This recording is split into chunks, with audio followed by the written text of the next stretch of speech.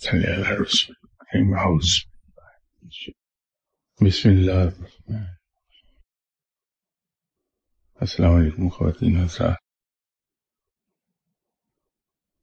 یہ کسی صاحب نے سوال پوچھا ہے کہ کیا یہ سچ ہے کہ ہر ولی اللہ کے ساتھ کوئی نہ کوئی فرد ایسا ہوتا ہے جو اس کی آزمائش کے لیے مقرر ہوتا ہے؟ عمومی طور پر ایسا ہی دیکھا گیا ہے. یہ صرف ولی اللہ پر ہی موقوف نہیں ہے، بلکہ ہر وہ آدمی جو نیکی کی راہ پہ چلتا ہے اس کو لوگ تنگ کرتے ہی رہتے ہیں.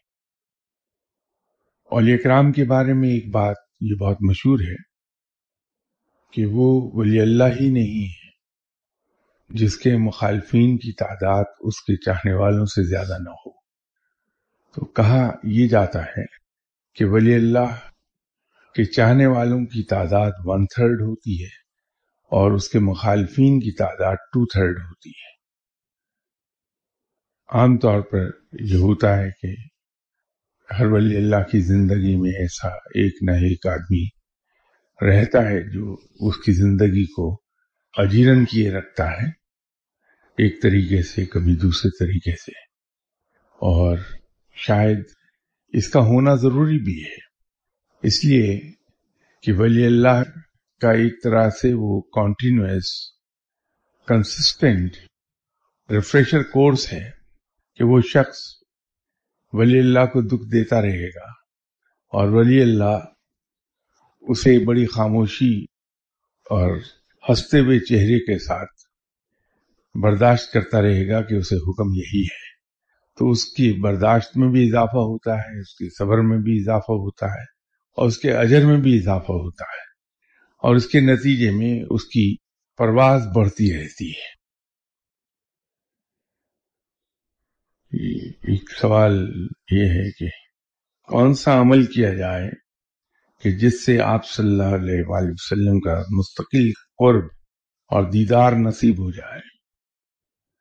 بڑا آسان سا جواب ہے اس کا، بڑا مختصر، کہ آپ صلی اللہ علیہ وسلم سے پیار یا محبت نہیں بلکہ عشق کیا جائے.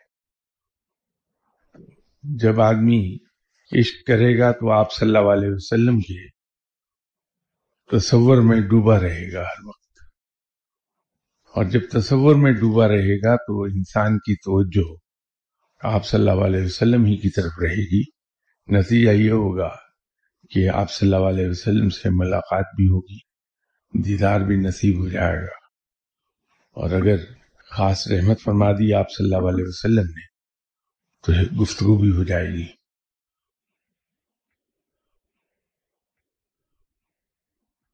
ایک اور کسی صاحب نے چٹ بھیجی ہوئی ہے کہ نوافل نماز جو 9 سے 10 کے درمیان آپ نے پڑھنے کے لیے کہا ہے، اگر جمعہ والے دن آپ کی جاب 9 بجے سٹارٹ ہو تو کوئی حل ہے اس معاملے کا؟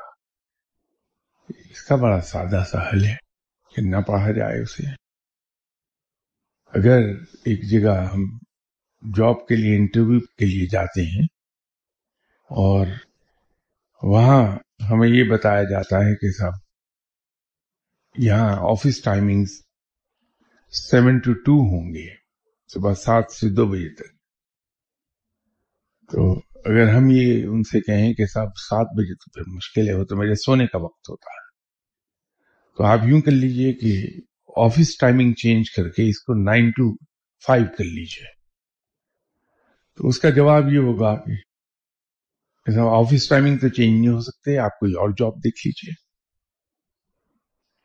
اگر خواہش ہماری یہ ہے کہ ہم رب کی راہ پر چلیں تو جیسے دعاؤں کے معاملے میں رب تعالیٰ کو ہم یہ کہتے ہیں کہ تو مرضی کا مالک ہے، تجھے کوئی مجبور نہیں کر سکتا کچھ کرنے کے لیے، کسی کی مجال نہیں کہ تیری بغیر اجازت کوئی سفارش کر سکے، تو مالک کے کل ہے، تو جو چاہتا ہے وہ کرتا ہے، اور تو بہتر جانتا ہے کہ ہمارے لیے کیا اچھا اور کیا برا، اور فوراً ہی اس کو ہم یہ سجیسٹ کرتے ہیں کہ ہماری ٹرانسفر ذرا شیخوپورے تو کر دو.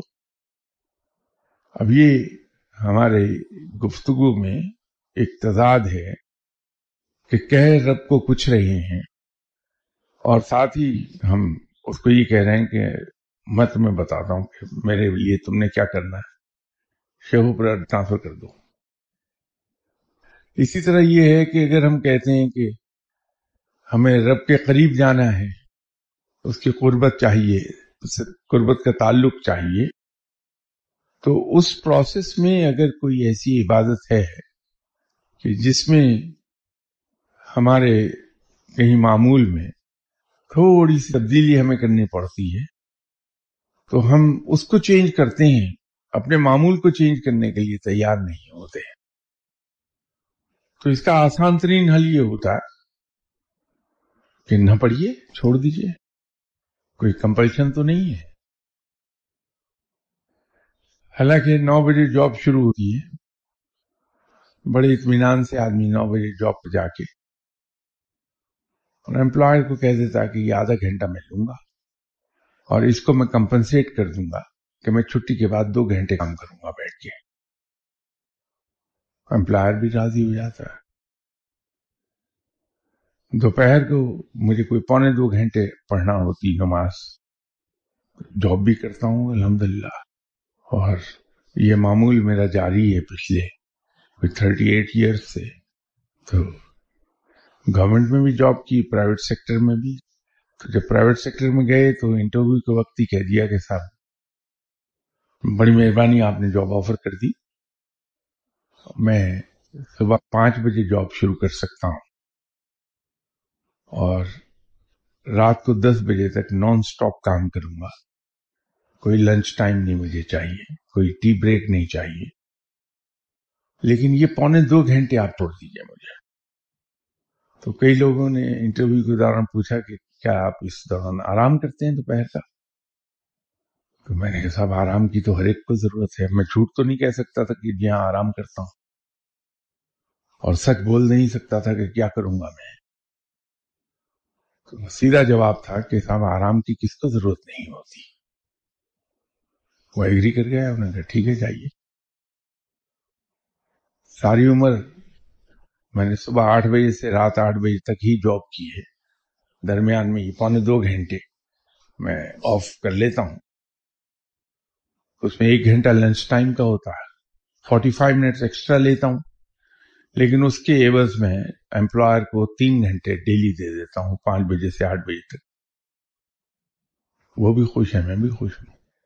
حل ہر ایک چیز کا ہے، صرف یہ ہے کہ ہم جیسے دعاؤں میں زور دیتے ہیں کہ نہیں وہ ہونا چاہیے جو ہم نے دعا مانگی ہے، کرنا ہم نے وہی ہے جو ہم نے کہا ہے دعا میں، تو اپنے آپ کو بدل، ہم نہیں بدلیں گے.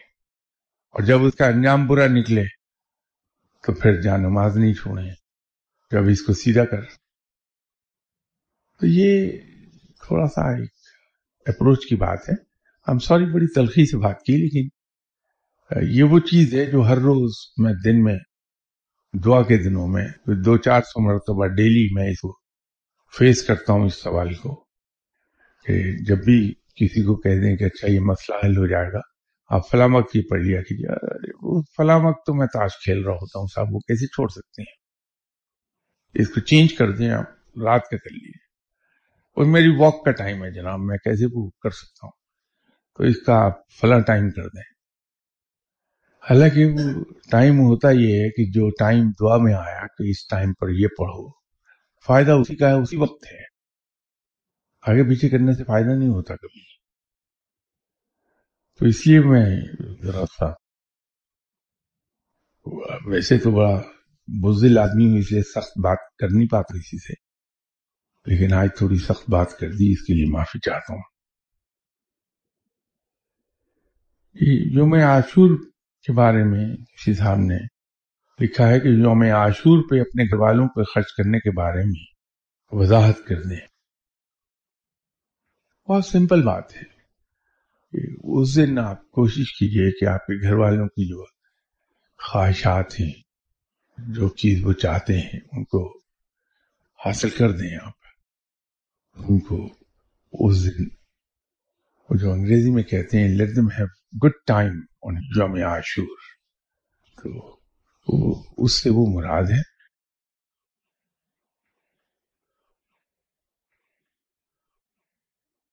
یہ سیاسی سوال ہے، پڑھ دیتا ہوں لیکن اس کا جواب دینے سے میں معذرت چاہوں گا۔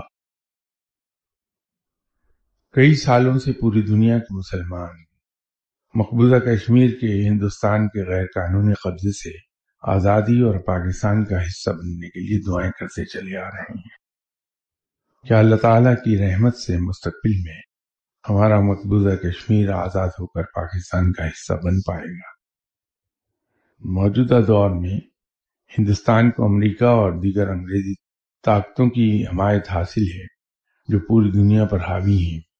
کیا ان طاقتوں کی موجودگی میں مقبوضہ کشمیر ہمارے ملک کا حصہ بعد از آزادی بن پائے گا؟ وضاحت کریں۔ یہ عالم الاسباب ہے اور یہاں چیزوں کا ہونا یا مٹ جانا سبب سے منسلک ہے۔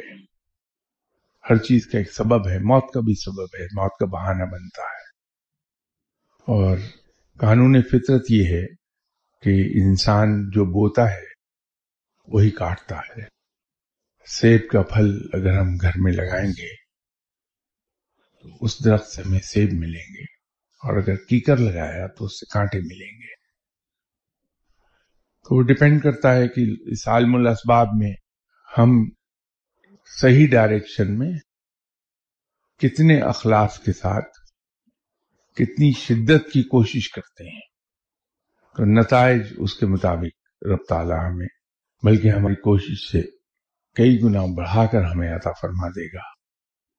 قرآن میں بھی کلیئرلی رب تعالیٰ نے کہا ہوا ہے کہ ہر انسان کو وہی کچھ ملتا ہے جس کے لیے وہ کوشش کرتا ہے۔ رب کا فیصلہ ہے یہ، تو ہمیں رب کے فیصلے کو سامنے رکھ کے پھر اپنا ایکشن پلان وضع کرنا چاہیے کہ ہماری کوشش جو ہے، ایک تو وہ پوری شدت سے کوشش ہم کریں، دوسرا اس میں اخلاص ہو، اور تیسرا وہ صحیح ڈائریکشن میں ہو۔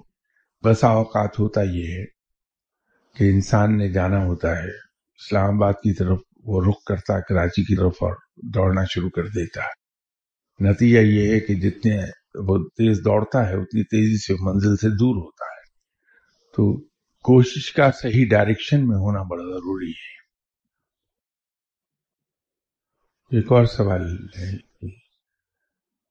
پوری دنیا میں جہاں جہاں پر مسلمان ممالک آباد ہیں، تمام کے تمام ظلم، دہشت گردی کا شکار ہیں، اور یہ سلسلہ عرصہ دراز سے چلا آ رہا ہے۔ کیا یہ سلسلہ ظلم، قتل، غارت اور دہشت گردی کا جو کہ قیامت کے روز ہی ختم ہوگا، یا اس سے قبل ہی رب تعالیٰ کی مہربانی سے ختم ہو جائے گا؟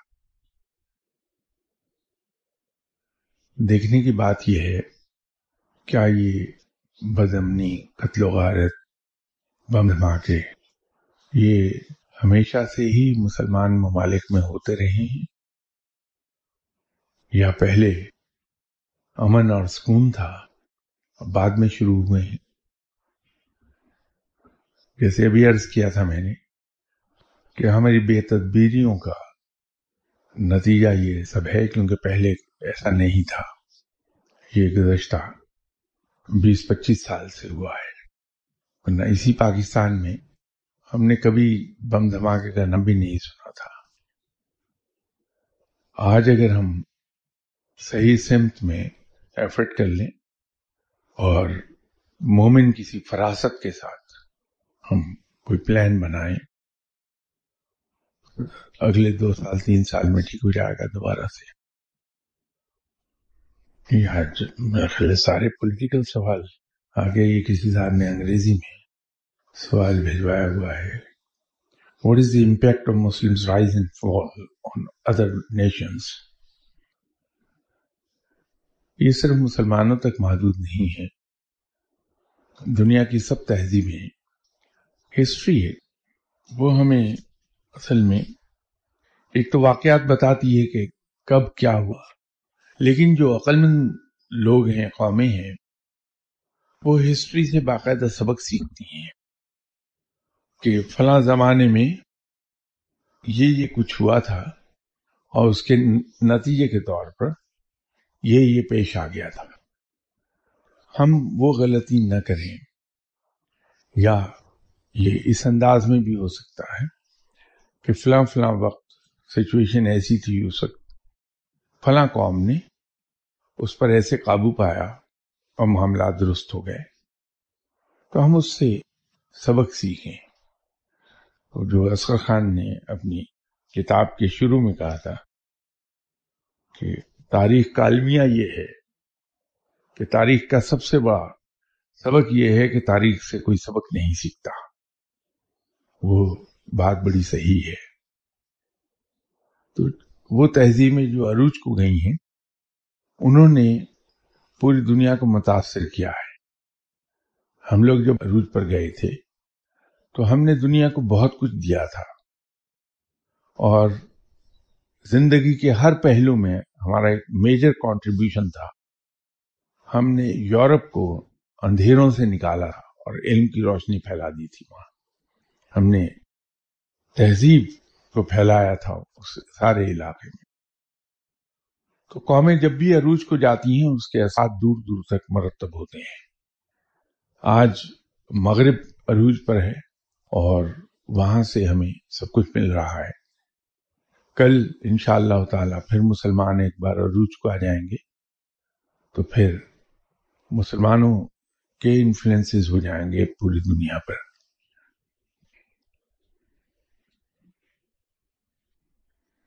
ایک اگلا ان کا سوال یہ ہے کہ why earning and eating halal is so important in Islam۔ بات یہ ہے کہ کمانا تو اس انداز میں بھی ہو سکتا ہے جس انداز میں آج کل ہم میں سے 80% لوگ کماتے ہیں، کہ وہاں حلال اور حرام کی پرہیز نہیں ہے۔ تو جب ہم رزق حلال کمانے سے دور ہو جائیں تو پھر پورے معاشرے میں بے چینی اور بد امنی پھیلتی ہے، کہ ایک ایسی دوڑ شروع ہوتی ہے مسابقت کی کہ وہ بالآخر تباہی تک لے جاتی ہے انسان کو۔ یہ آج جو کچھ ہم دیکھ رہے ہیں کہ ہم قتل و غارت میں مبتلا ہو گئے ہیں، ہمارے یہاں چھوٹی چھوٹی باتوں پر جھگڑے ہوتے ہیں، لوگ جان سے ہاتھ دھو بیٹھتے ہیں، وہ اسی کا نتیجہ ہے کہ ہم اس مسابقت میں داخل ہو گئے ہیں اور زیادہ سے زیادہ کمانے کی دوڑ۔ لیکن جب ہم رزق حلال کمانے کی طرف مائل ہو جاتے ہیں تو پھر وہاں پر کسی کے ساتھ زیادتی نہیں ہوتی، اور جب زیادتی نہیں ہوتی تو معاشرے میں بے چینی نہیں پیدا ہوتی، اور جب بے چینی پیدا نہیں ہوتی تو امن و امان کے مسئلے نہیں پیدا ہوتے۔ یہ در حقیقت جو معاشرے کا انصاف ہے، ایک تو وہ انصاف ہے جو عدالتوں سے ملتا ہے، ایک معاشرے کا اپنا ایک انصاف ہے، وہ اسی وقت قائم ہوتا ہے جب ہم رزق حلال کماتے ہیں، کیونکہ رزق حلال میں ہم نہ تو کسی کا کام میں رکاوٹ ڈالتے ہیں، نہ کسی کے کام کو ہم ڈیلے کرتے ہیں، نہ کسی چیز کے بارے میں ہم جھوٹ بولتے ہیں، نہ ہم مس رپورٹنگ کرتے ہیں۔ تو جب یہ سب نہیں ہوتا تو کام بڑے سموتھلی چلتے ہیں، ہر انسان کا کام اس کے اپنے وقت پر جو اس کا جائز حق ہے اس کو ملتا رہتا ہے، نتیجہ بے چینی نہیں پیدا ہوتی۔ اور جہاں تک کھانے کی بات ہے حلال، اب رفتہ رفتہ سائنس نے ڈسکور کرنا شروع کر دیا کہ ہر وہ چیز جو رب تعالیٰ نے انسان کے لیے حلال قرار دی، اس سے انسانی جسم کو اگر اعتدال میں رہا جائے تو انسانی جسم کو نقصان نہیں ہوتا بلکہ فائدہ ہوتا ہے۔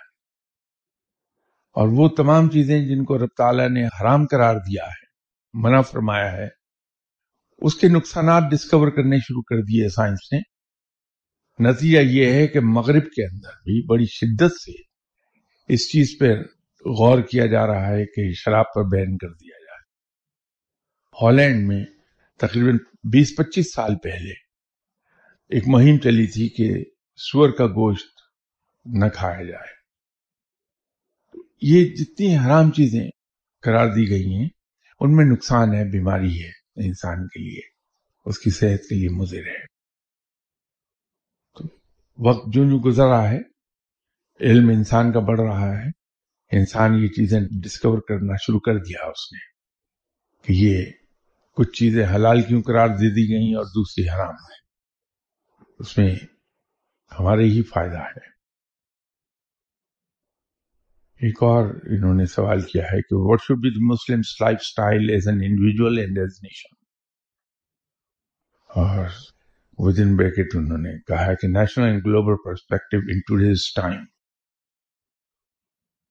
मुसलमान का असल लाइफस्टाइल तो वही है जो आप सल्लल्लाहु अलैहि वसल्लम का था, लेकिन उस लाइफस्टाइल को हम सिर्फ पहनावे तक महदूद न करें या एक हुजरे में रहाइश तक महदूद न करें, बल्कि लाइफस्टाइल से हमारा मुराद ये है कि हम उसी स्टाइल में जिंदा रहें जैसे आप सल्लल्लाहु अलैहि वसल्लम ने जिंदगी गुजारी है, कि अपने लोगों के लिए भी और दुश्मनों के लिए भी बेपनाह किस्म की टॉलरेंस मौजूद थी। फिर उफ और दरगुजर बेतहाशा थी, इशार और कुर्बानी दूसरों के लिए बहुत ज्यादा, और अपनी जिंदगी को सादा रखा जाए। ये लाइफस्टाइल अगर आज भी हम अपना लें तो हम सबकी आंखों का तारा बन जाएंगे, अपने दुश्मनों की भी। मुसलमान का असल लाइफस्टाइल तो वही है जो आप सल्लल्लाहु अलैहि वसल्लम का था।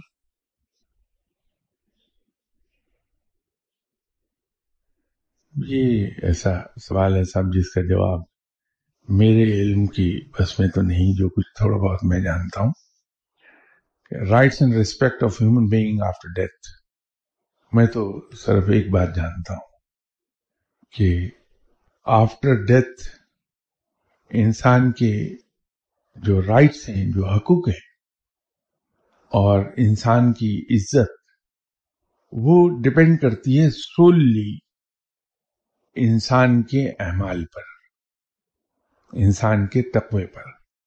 जितने साहले अमाल होंगे इंसान के दुनिया में, आखिरत में जब उसका अमालनामा उसके हाथ में थमाया जाएगा और उस पर बेस करके फैसला होगा, तो जितने नेक अमाल होंगे उतना ही वो फल पाएगा। और यही उसका हक है कि जो उसके अमाल हैं उसके मुताबिक उसको उसका फल दे दिया जाए। और अल्लाह ताला चूंकि रहीम व करीम है और वो इस पर कादिर है कि उसका फल उसके अमाल से कहीं ज्यादा बढ़ाकर अता फरमा दे, लेकिन बुनियाद उसके अमाल होंगे। उसके हकूक डिपेंड करते हैं कि इंसान के अमाल क्या हैं। और जहां तक रेस्पेक्ट की बात है तो इंसान ने किस तकवे से इस दुनिया में जिंदगी गुजारी है, उसका फल उसको आखिरत में मिल जाएगा। नेक्स्ट क्वेश्चन मेरे दानिश में बड़ा इंटरेस्टिंग है। In which circumstances a Muslim can use abusive language with others? अगर इंसान अपने आप को समझता है कि मैं आप सल्लल्लाहु अलैहि वसल्लम का उम्मती हूं, तो इवन दौरान जंग दुश्मन के साथ भी एब्यूसिव लैंग्वेज वो इस्तेमाल नहीं करेगा, फॉर टू रीजंस। एक तो यह है कि आप सल्लल्लाहु अलैहि वसल्लम का हुस्न गुफ्तगू कमाल का था। आपकी जुबान से कभी किसी ने कोई फाउल वर्ड नहीं सुना। फाउल लैंग्वेज तो बड़ी दूर की बात है, एक फाउल वर्ड नहीं आया जुबान पर। तो बहसे उम्मती के मुझ पर यह फर्ज है کہ میں کسی بھی سرکمسٹانسز میں، انڈر اینی سرکمسٹانسز، میری زبان کا حسن خراب نہیں ہونا چاہیے. وہ حسن گفتگو وہ قائم رہے. بلکہ 2 روز پہلے ایک ٹی وی چینل پر میں کچھ کامنٹ سن رہا تھا اینکر کے، تو مجھے دکھ ہوا کہ ہم مسلمان ہیں اور ہمیں دوسرے لوگوں سے سربلند رہنا چاہیے، چاہے حالات کتنی خراب کیوں نہ ہو جائیں. تو ہم دشمن کا بھی ذکر جب کریں تو وہاں بھی تمیز اور تہذیب کا دامن نہ چھوڑیں. تمیز کے ساتھ اس لیے کہ وہ اس کی عزت ہم نہیں کر رہے، دشمن کی عزت نہیں کر رہے، بلکہ ہم اپنی شخصیت کا اظہار کر رہے ہیں کہ ہم اندر سے کیا ہیں. تو یہ ایک محفل میں بیٹھے گفتگو ہو رہی تھی، تو میں نے ان سے عرض کیا کہ میں یہ سمجھتا ہوں کہ کسی شخص کی اصلیت کو اگر آپ نے جاننا ہے تو اس کو اس وقت پرکھیے جب وہ اپنے دشمن کا ذکر کر رہا، کہ اپنے دشمن کے بارے میں جو زبان استعمال کرے گا اپنے مخالف کی، اس سے اس کی شخصیت جو اندر چھپی ہے اس کی، وہ کھل کر سامنے آ جائے گی. جو خاندانی لوگ ہیں وہ اپنے دشمن کو بھی احترام دیتے ہیں، دشمنی اپنی جگہ، لیکن کسی کو عزت اور احترام دینا وہ خود ہماری اصلیت کو ظاہر کر دیتا ہے. تو یہ ایبیوسو لینگویج، پہلی بات تو یہ ہے کہ بحیثیت آپ صلی اللہ علیہ وسلم کے امتی کے ہماری زبان پر تو کوئی فاؤل ورڈ آنا ہی نہیں چاہیے. ایک بات تو یہ ہے. دوسرا کہ رب تعالیٰ بڑا خوش بیان ہے اور خوش بیانی کو پسند کرتا ہے. تو جو انسان اپنی گفتگو کا حسن برقرار رکھتا ہے بدترین صورتحال میں بھی، تو سنت رب پر بھی عمل کر رہا ہے اور سنت رسول صلی اللہ علیہ وسلم پر بھی. مسلمان کا حسن گفتار کبھی نہیں جاتا، وہ قائم رہتا ہے. ایک صاحب سے آج میں عرض کر رہا تھا کہ میرے دماغ میں تھا کہ میں اتوار کو ایک چیز کے بارے میں بات کروں گا. جناب حضرت شاہ شمس تبریز رحمۃ اللہ علیہ بہت ہی بلند پایا بزرگ گزرے ہیں. آپ کونیا میں آرام فرما رہے ہیں، اور کونیا میں آپ کا جو مزار مبارک ہے وہ کوئی زیادہ بڑا نہیں ہے. اس دیوار سے اس دیوار تک لمبائی اس سے ذرا کم ہوگی، اور اس لمبائی میں 2 کمرے بنے ہوئے ہیں. پہلا کمرہ ہے اس میں کچھ بھی نہیں ہے، اس سے نیکسٹ ایک ہی لائن میں 2 کمرے ہیں، اس کے نیکسٹ کمرے میں جناب شاہ شمس تبریز صاحب آرام فرما رہے ہیں. تو ایسی بلند ہستی ہیں کہ لوگوں کا امپریشن یہی ہے، میرا اپنا بھی امپریشن یہی ہے کہ جب ہم جا کے وہاں فاتحہ کے لیے ہاتھ اٹھاتے ہیں، کھڑے ہوتے ہیں، تو ایک بہت ڈسٹنکٹ ٹائپ آف امپریشن آتا ہے انسان کو، ایز اف کہ آدمی کسی شہنشاہ کے دربار میں کھڑا ہے.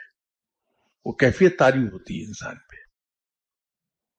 تو میں یہ سمجھا پہلے کہ شاید میں ہی ہوں، لیکن جتنے لوگ بھی وہاں گئے سب کا امپریشن یہی تھا کہ وہاں جب ہم فاتحہ کے لیے ہاتھ اٹھاتے ہیں، آنکھیں بند ہوتی ہیں، تو ایک عجیب تاثر قائم ہوتا ہے انسان پر کہ بہت بڑا شہنشاہ ہے جس نے دربار سجایا ہوا ہے اور انسان اس دربار میں کھڑا ہے. انہوں نے اپنی آپ بیتی میں ایک بہت کمال کی چیز بیان فرمائی جس کا روحانیت سے بہت تعلق ہے. جناب شاہ شمس تبریز صاحب فرماتے ہیں کہ میں جب کسی شخص کی محفل میں جاتا تھا تو وہاں بیٹھتا تھا، یا کوئی شخص میرے پاس آ جاتا تھا اور میری محفل میں بیٹھتا تھا، تو میں دونوں موقعوں پر ایک سوال پوچھتا تھا کہ آپ सुनने वालों में से हैं या कहने वालों में से हैं। तो अगर तो जवाब ये आता था कि मैं कहने वालों में से हूं, बोलने वालों में से हूं, तो मैं चुपचाप उठ के चला आता था या उस आदमी को महफिल से रुखसत कर देता था। लेकिन अगर जवाब ये आता था कि मैं सुनने वालों में से हूं, तो मैं मुतमईन होकर बैठ जाता था वहां महफिल में, और फिर मैं अर्ज करता था कि अब आप बोलेंगे और मैं सुनूंगा। ये कमाल की बात है। रूहानियत की राह में जो मुर्शद हैं या उस्ताद हैं या गाइड हैं, जो भी उन्हें कहना चाहें आप, वो उस मारूफ तरीके से अपने शागिर्दों पर तालीम इम्पार्ट नहीं करते कि क्लासरूम है, उसमें टीचर खड़ा है और ब्लैक बोर्ड या व्हाइट बोर्ड पर डायग्राम्स बना बना के समझा भी रहा है, लेक्चर दे रहा है। रूहानियत की राह में ऐसा नहीं है। रूहानियत की राह में जो इल्म पास ऑन किया जाता है वो गुफ्तगू के जरिए ही किया जाता है कि मुर्शद साहब तशरीफ रखे हुए हैं, शागिर्द वहां बैठे हैं, तो मुर्शद साहब किसी बात का जवाब दे रहे हैं या किसी बात को बयान कर रहे हैं, कोई अपना एक एक्सपीरियंस बयान कर रहे हैं, कोई वाकया बयान कर रहे हैं। वहां बैठने वाले उनके शागिर्द खामोश होकर सुनते हैं। उस सुनने में वो इल्म सीखते चले जाते हैं।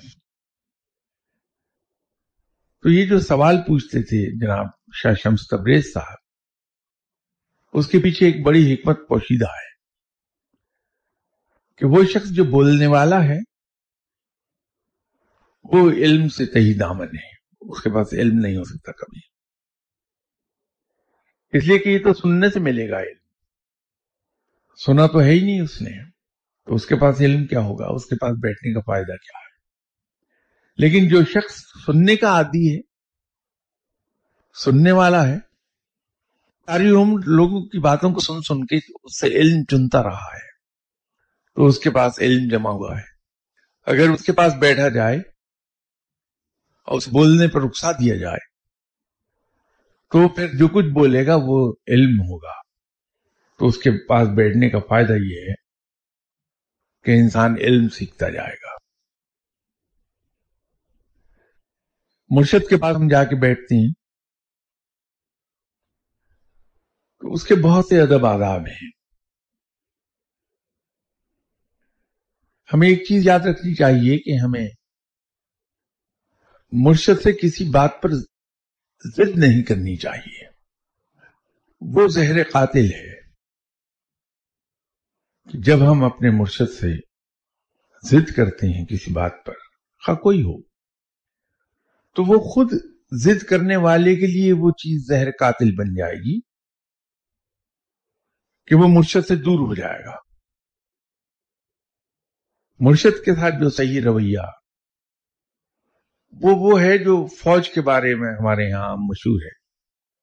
सही या गलत उससे गर्ज नहीं है, मशहूर है कि वहां सिर्फ यस्सर एक लफ्ज है।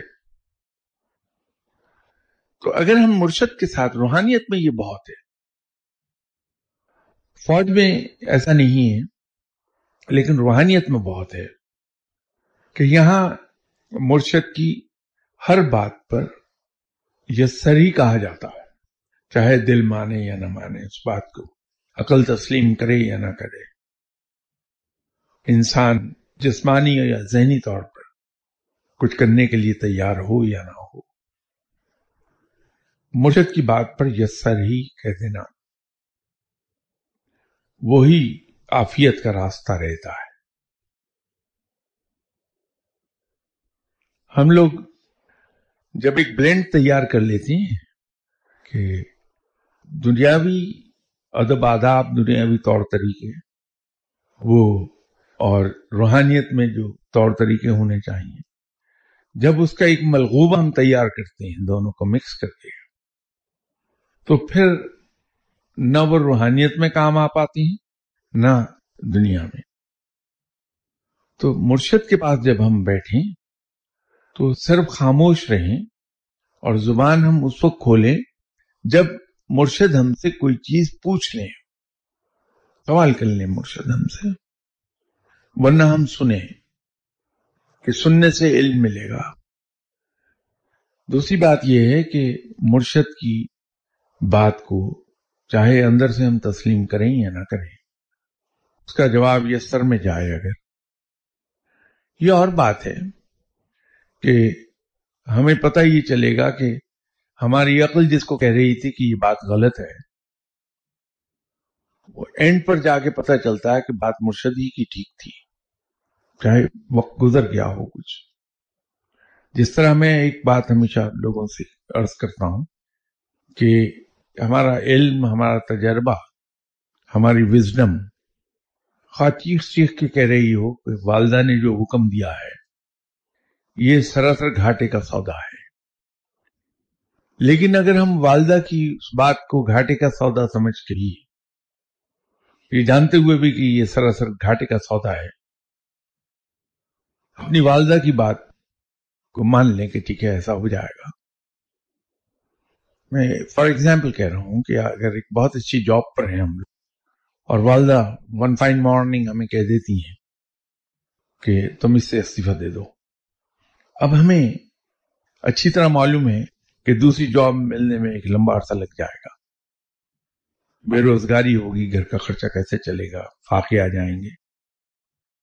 लेकिन अगर ये सोच के कि हमारी वालिदा ने हुक्म दिया है, हम उस कुएं में छलांग लगा देते हैं कि ठीक है जी इस्तीफा दे दिया। तो मेरा कहना यह है कि जब हम अपनी वालिदा का हुक्म मानते हैं बावजूद सब कुछ जानने के नुकसान का सौदा है, तो रब ताला अपनी रहमत के सदके उस सौदे को घाटे से मुनाफा बख्श बना देता है। तो आपका टाइम हो गया, इस बात को इंशाल्लाह नेक्स्ट संडे फर्दर एलेबोरेट करने की कोशिश करूंगा। उस वक्त तक के लिए इजाजत दीजिए। अस्सलाम वालेकुम।